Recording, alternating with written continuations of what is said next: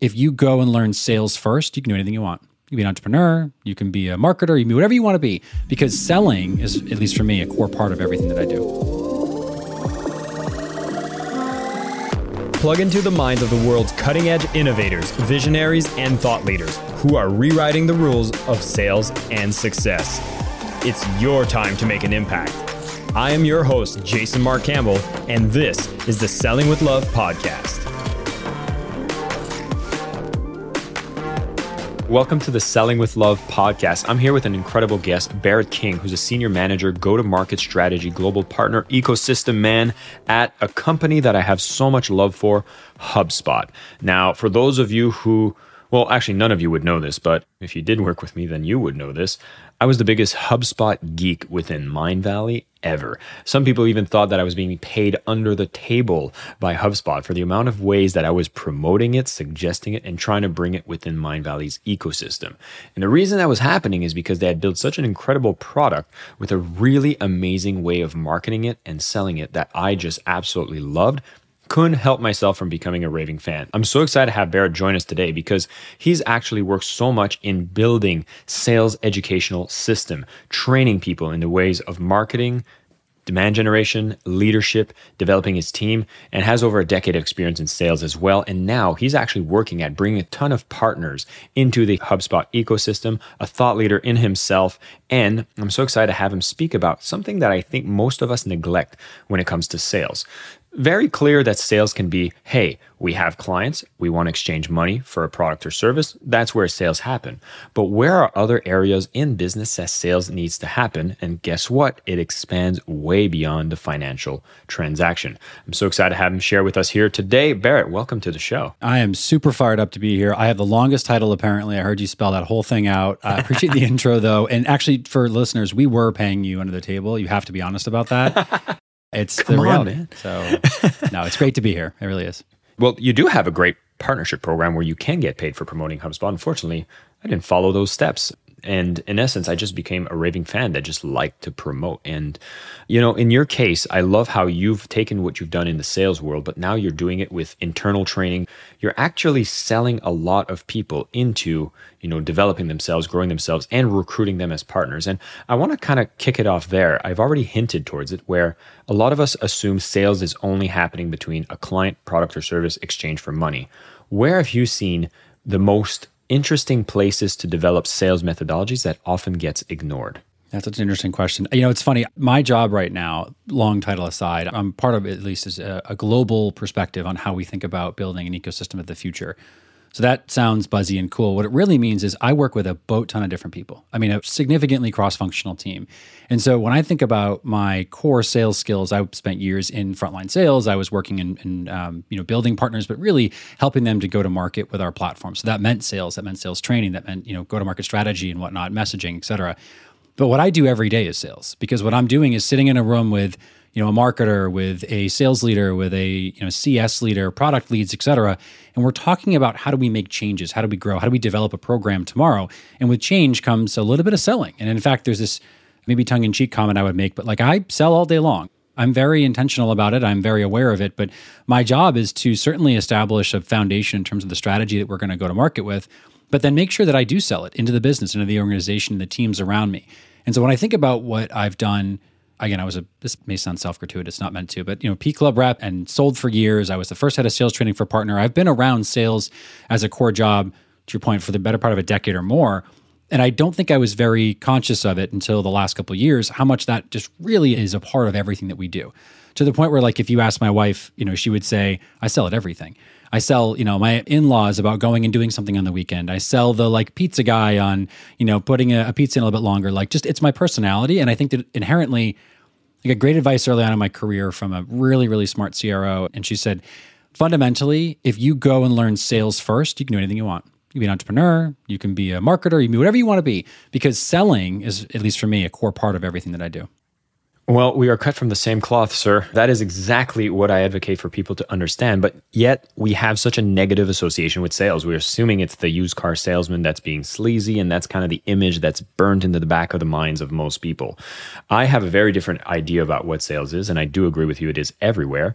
But I think there's a huge level of empathy that comes from being good at sales, because you're actually speaking a language that is necessary for people to understand what you're trying to provide value to them for. So I'd be curious to know, when you got started in sales, did you see a lot of this negative association with sales? And did you have to do a lot of work within an organization to change the culture to be more accepting of what it is? Yeah, it's interesting because I've been in tech for most of my, I'd say, mature sales career. Prior to that, I was in restaurants. Right after college was like '08, and that was when the job kind of market, if you will, collapsed. And so it was just naturally what I did. And I think I really I've always enjoyed people. I've always been an interpersonal kind of individual. My personality bodes well for it. My dad was in sales, so I was sort of around it in that sense too.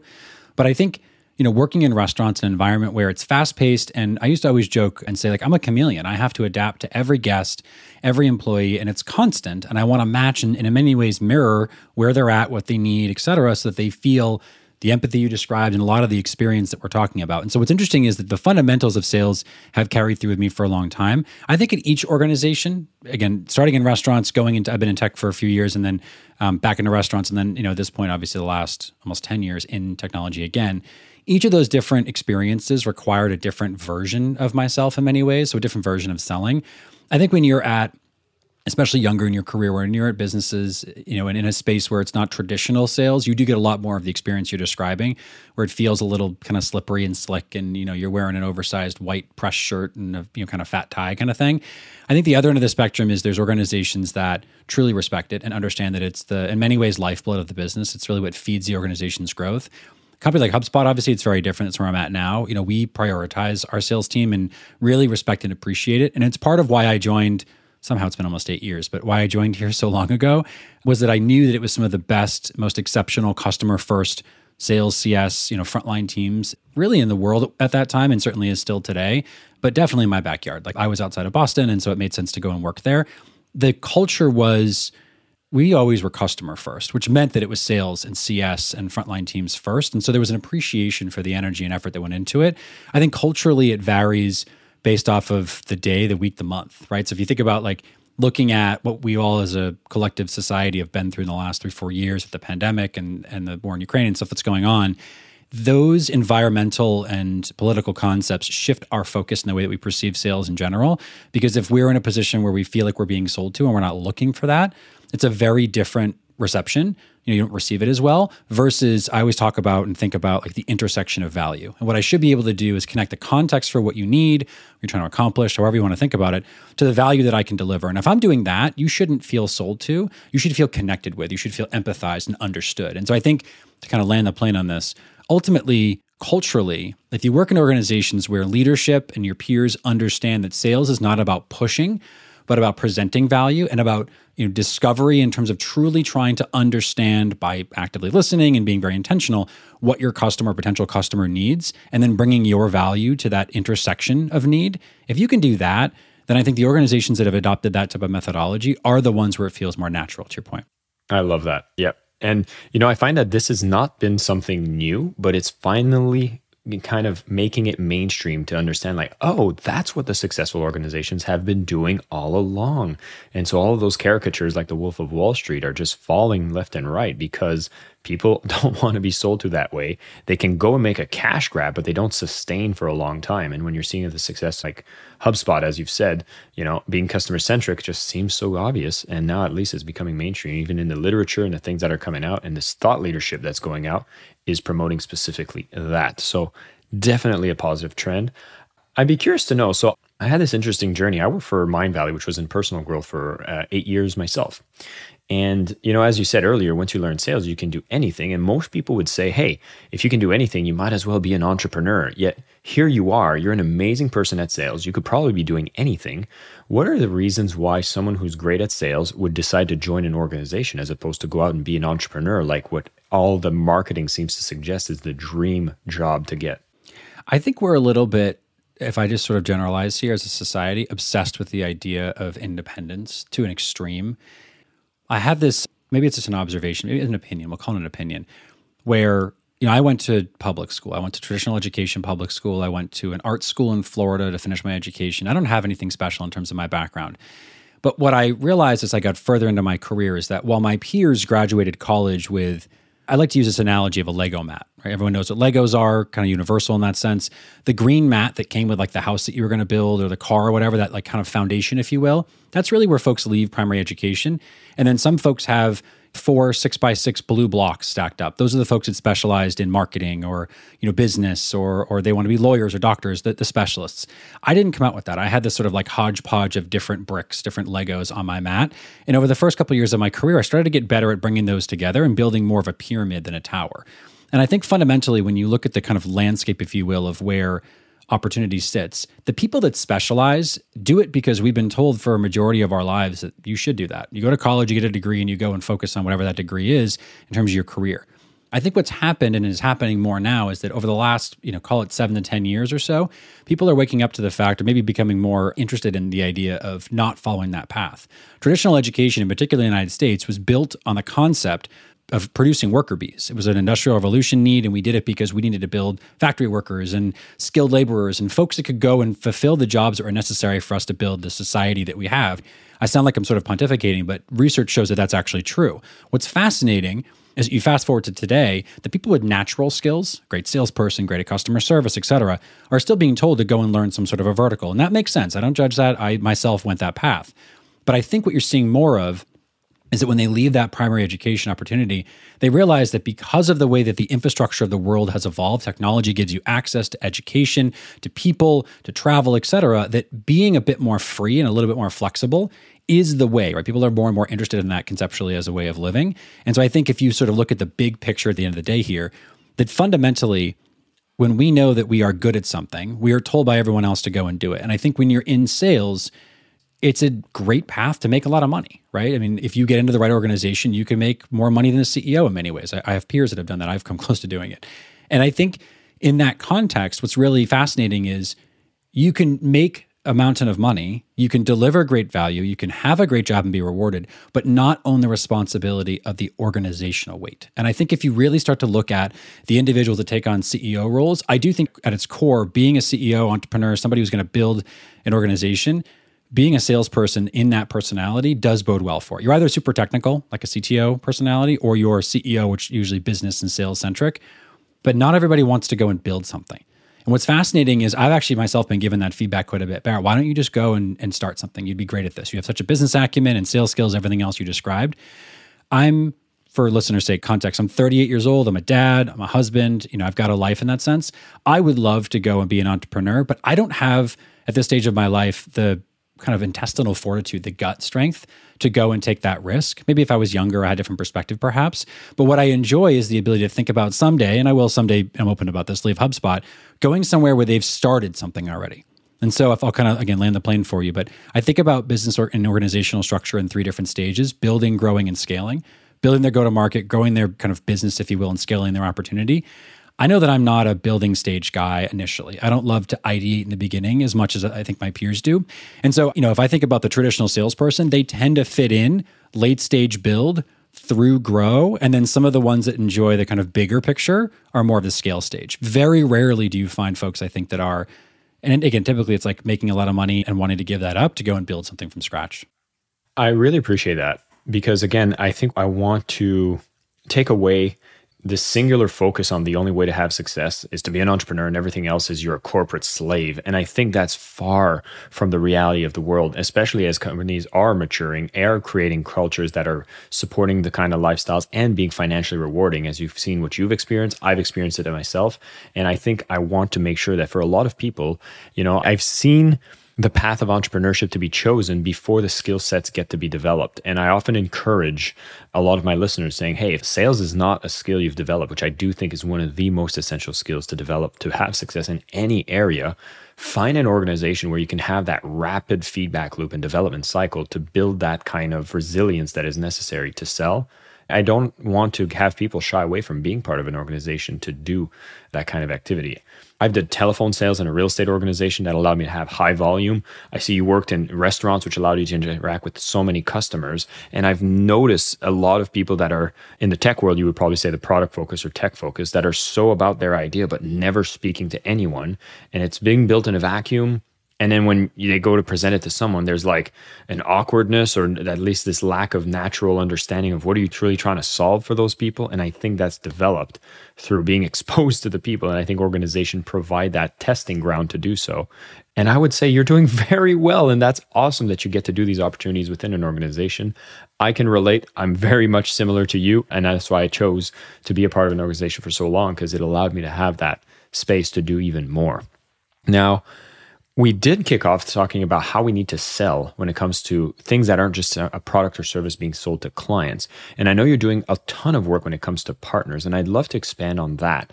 Most of us are only looking at the sales vertical when it comes to that value exchange. I'd be curious to know, what are the biggest missed opportunities that people would have if they're not looking at how to develop the same kind of sales methodology when it comes to recruiting partners or recruiting talent? It's interesting. I think there's this kind of line in the sand moment, and you hear it a lot, which is that like sales is over here and recruiting's over there, or you've got, partnerships over here and sales over there. And I think to your point earlier on, the skill set, the ability to go and sell, it's not about the used car salesperson, buy my whatever. It really is about mutual value. And so when I talk to folks about partnerships in particular, there's a lot of organizations I've spoke with, heads of partnerships, CROs, et cetera, and they say like, well, we want to work with these partners because they're going to help us to sell more of our software. And work with these partners because they're going to help us to keep our customers around longer. And I think that there's a kind of flip it on its head moment there where you have to really refocus on the ideology of, but what do they get from you? And so if I think about why and really how sales comes into the model and the dynamic when it comes to partnerships is that, ideally you should be looking for businesses that fit into your customer's need set. So the sales part of it becomes more of a value presentation, more of an opportunistic, we see this thing happening, we know you can help us do it. Even, for kind of color's sake, but the HubSpot story really quickly. Early days at HubSpot, there's this guy named Pete, I'll leave it at that, who made an observation that some of our most successful customers were working with marketing agencies. So he went and talked to those agencies. That seems like a novel concept, but in terms of execution, it's brilliant. He went and had a conversation with the folks that were delivering value to our customers using our platform.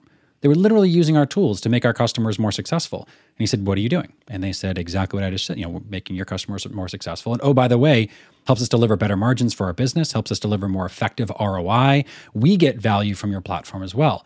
And what's fascinating about that is there really isn't a sale. It's just a presentation. Hey, we can work with you to make your business better by having you build a business practice around our platform, and we'll help you go to market that way.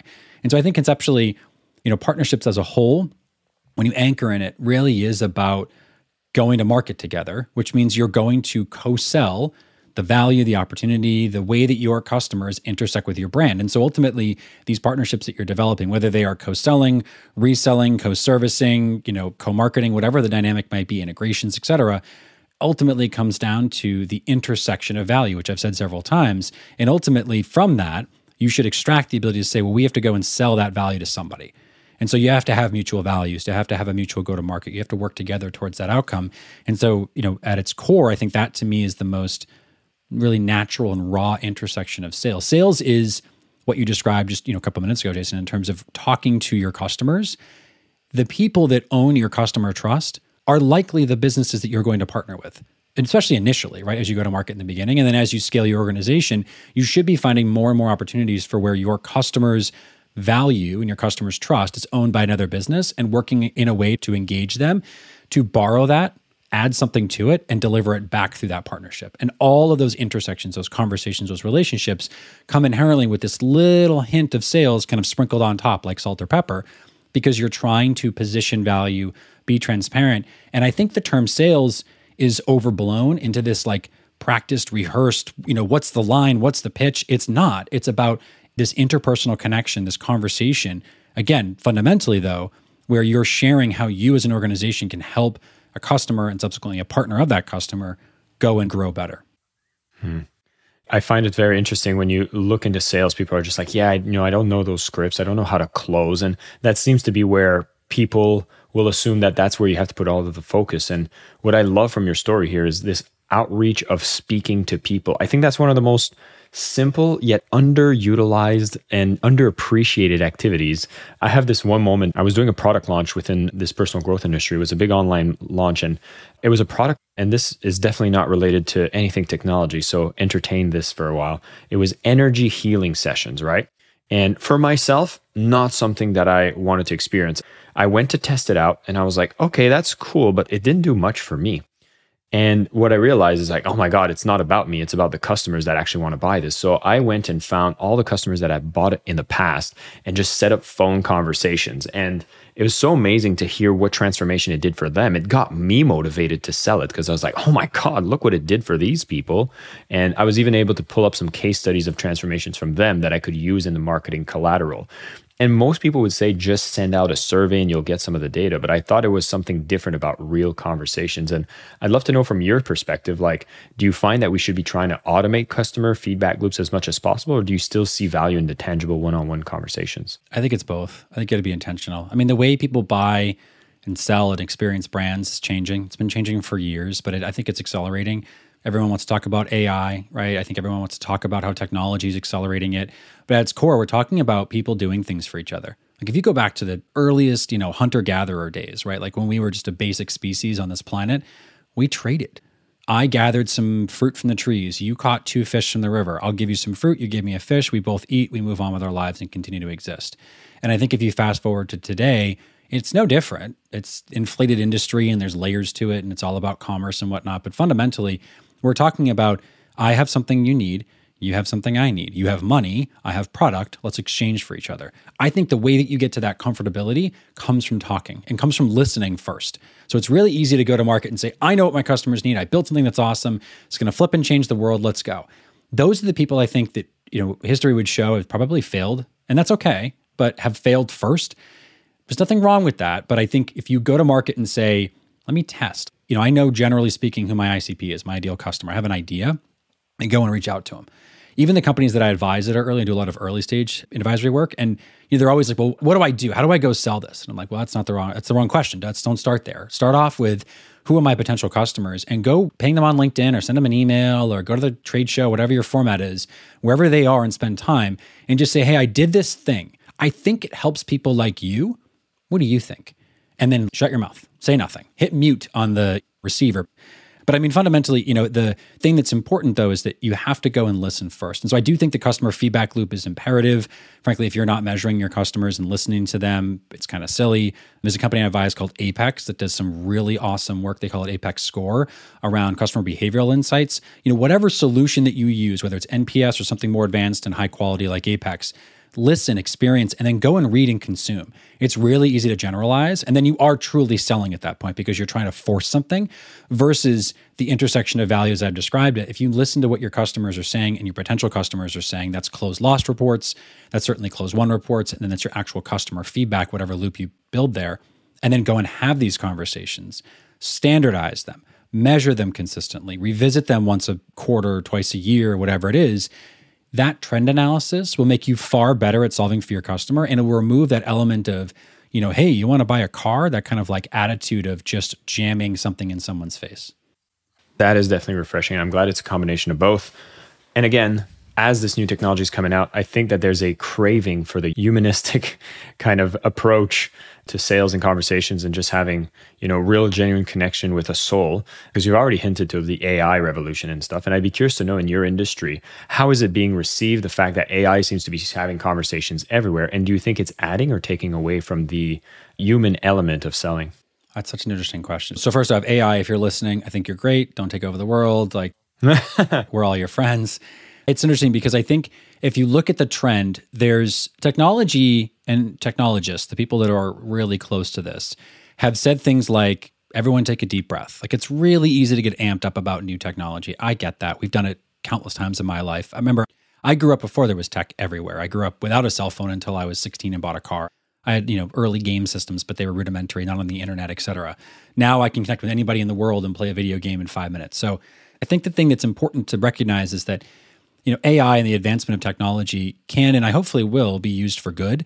I could see a world in which AI, there's companies like Jasper and Chorus, and there's a bunch of them, that are taking AI and saying, let's make it applicable to the way that we start the process. So let's help you write really good content. There's one called Humantic that consumes their LinkedIn profile and a bunch of their social media, and then it consumes your content, so it writes in your voice and it crafts the sales message for you. That's interesting. Like that's, to me, a really good use of AI.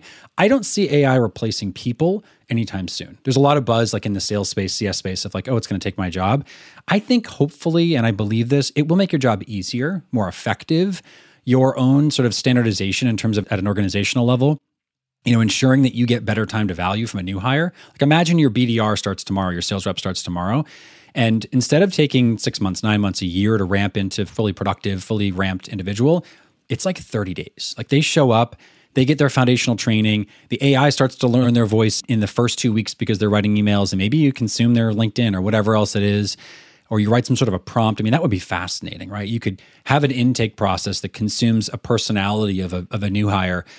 This is a new idea right here. We're going to start a company. And, it immediately spits out like 7 different email templates because it knows your ICP. And then all of a sudden it can consume, that personality and write in their voice. And so I think AI becomes a solution that's a part of the bigger tool set for the time being.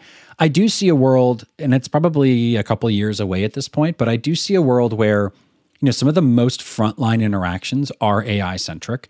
Frankly, because it allows the scalability in the tech industry to continue. There's a breaking point there. Like I do think, to your point, something with soul makes a big difference and a personality and human element.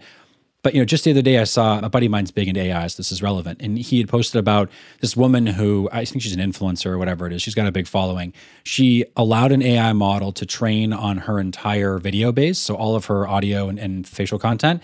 And it created a digital version of her. And then she sells it for $1 a minute to be like your friend or your girlfriend, your boyfriend, whatever it is. And it's her personality. And she made $75,000 in the first week. And like that is fascinating. That I think is where all of a sudden you can monetize the scalability of who you are. I do think, to go back to your very earlier question around entrepreneurship, I think there's a world where you see more salespeople over the next 10 years become IC, self-developed, smallpreneurs, if you will, where they're not building, $7 billion exit companies, but they're building something really remarkable and sustainable because AI allows them to augment and really capitalize on the spreading, the growth, the reach of their skill set.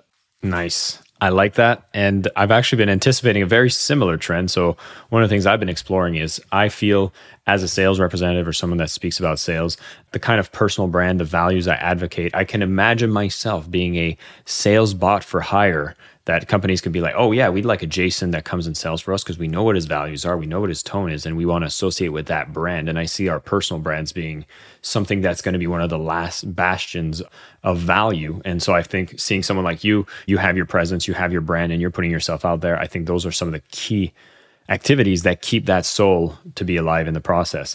I'm super fascinated with that technology trend. And I'm of a similar age of you. And I remember that to be effective in sales, you had to use some really manual processes, and 50 to 90% of your job as a sales rep was actually a lot of data entry. And again, I will make a plug without being compensated here, but I remember when HubSpot came to my radar, and I was like, wow, it's doing a ton of the stuff so fast and intuitive that I don't need to double work. I always say I'm the laziest person ever. And when I see that I need to type something one place and then copy paste it again, I'm like, I have this inner pain of discomfort from wasted effort. And this is where I'm seeing the beauty of technology enable salespeople to become more human because we have less of these administrative steps that need to be done. They get really done well that empower us to be better at being human. Which brings me to the question that I love asking everyone that comes on the show, which is being on the Selling with Love podcast. What does selling with love mean to you? Brilliant question. I think at its core for me, it's empathy. It's compassion. It's being intentional around the way you communicate with others. I like stories, obviously. So when I joined HubSpot, I joined and did very well in my first 6 months, better than some of my peers, better than some folks who have been here for a long time. And I remember folks saying, what are you doing different? And now I look back and I say, like, it was one part ego, it was one part chip on my shoulder, got to prove myself, right? But I think it was also, I had been around marketing agencies early in my career. I had a design degree, so I had spent time in the work that they do.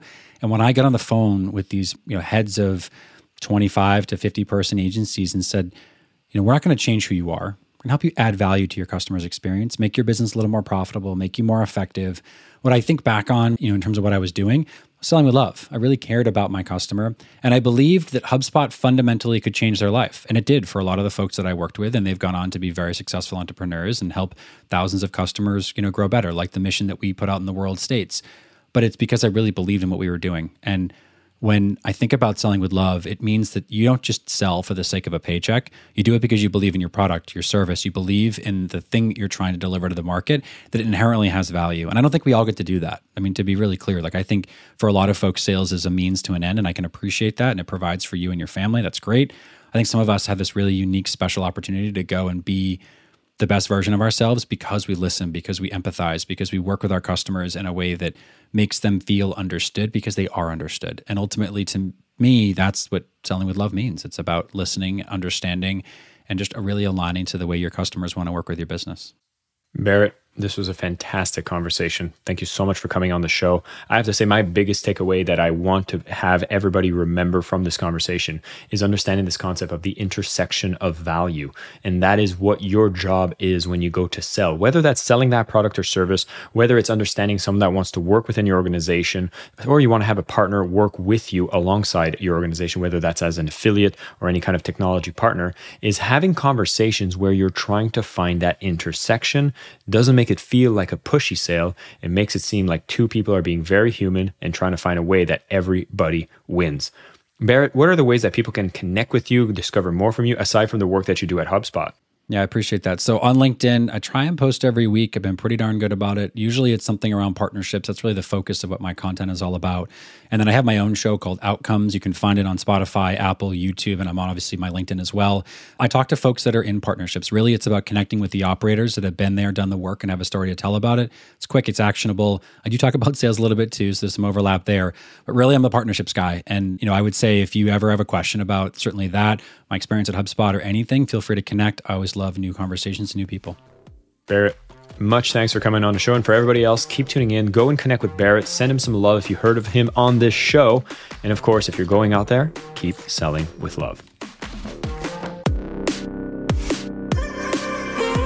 I am your host, Jason Mark Campbell, and this is the Selling with Love podcast.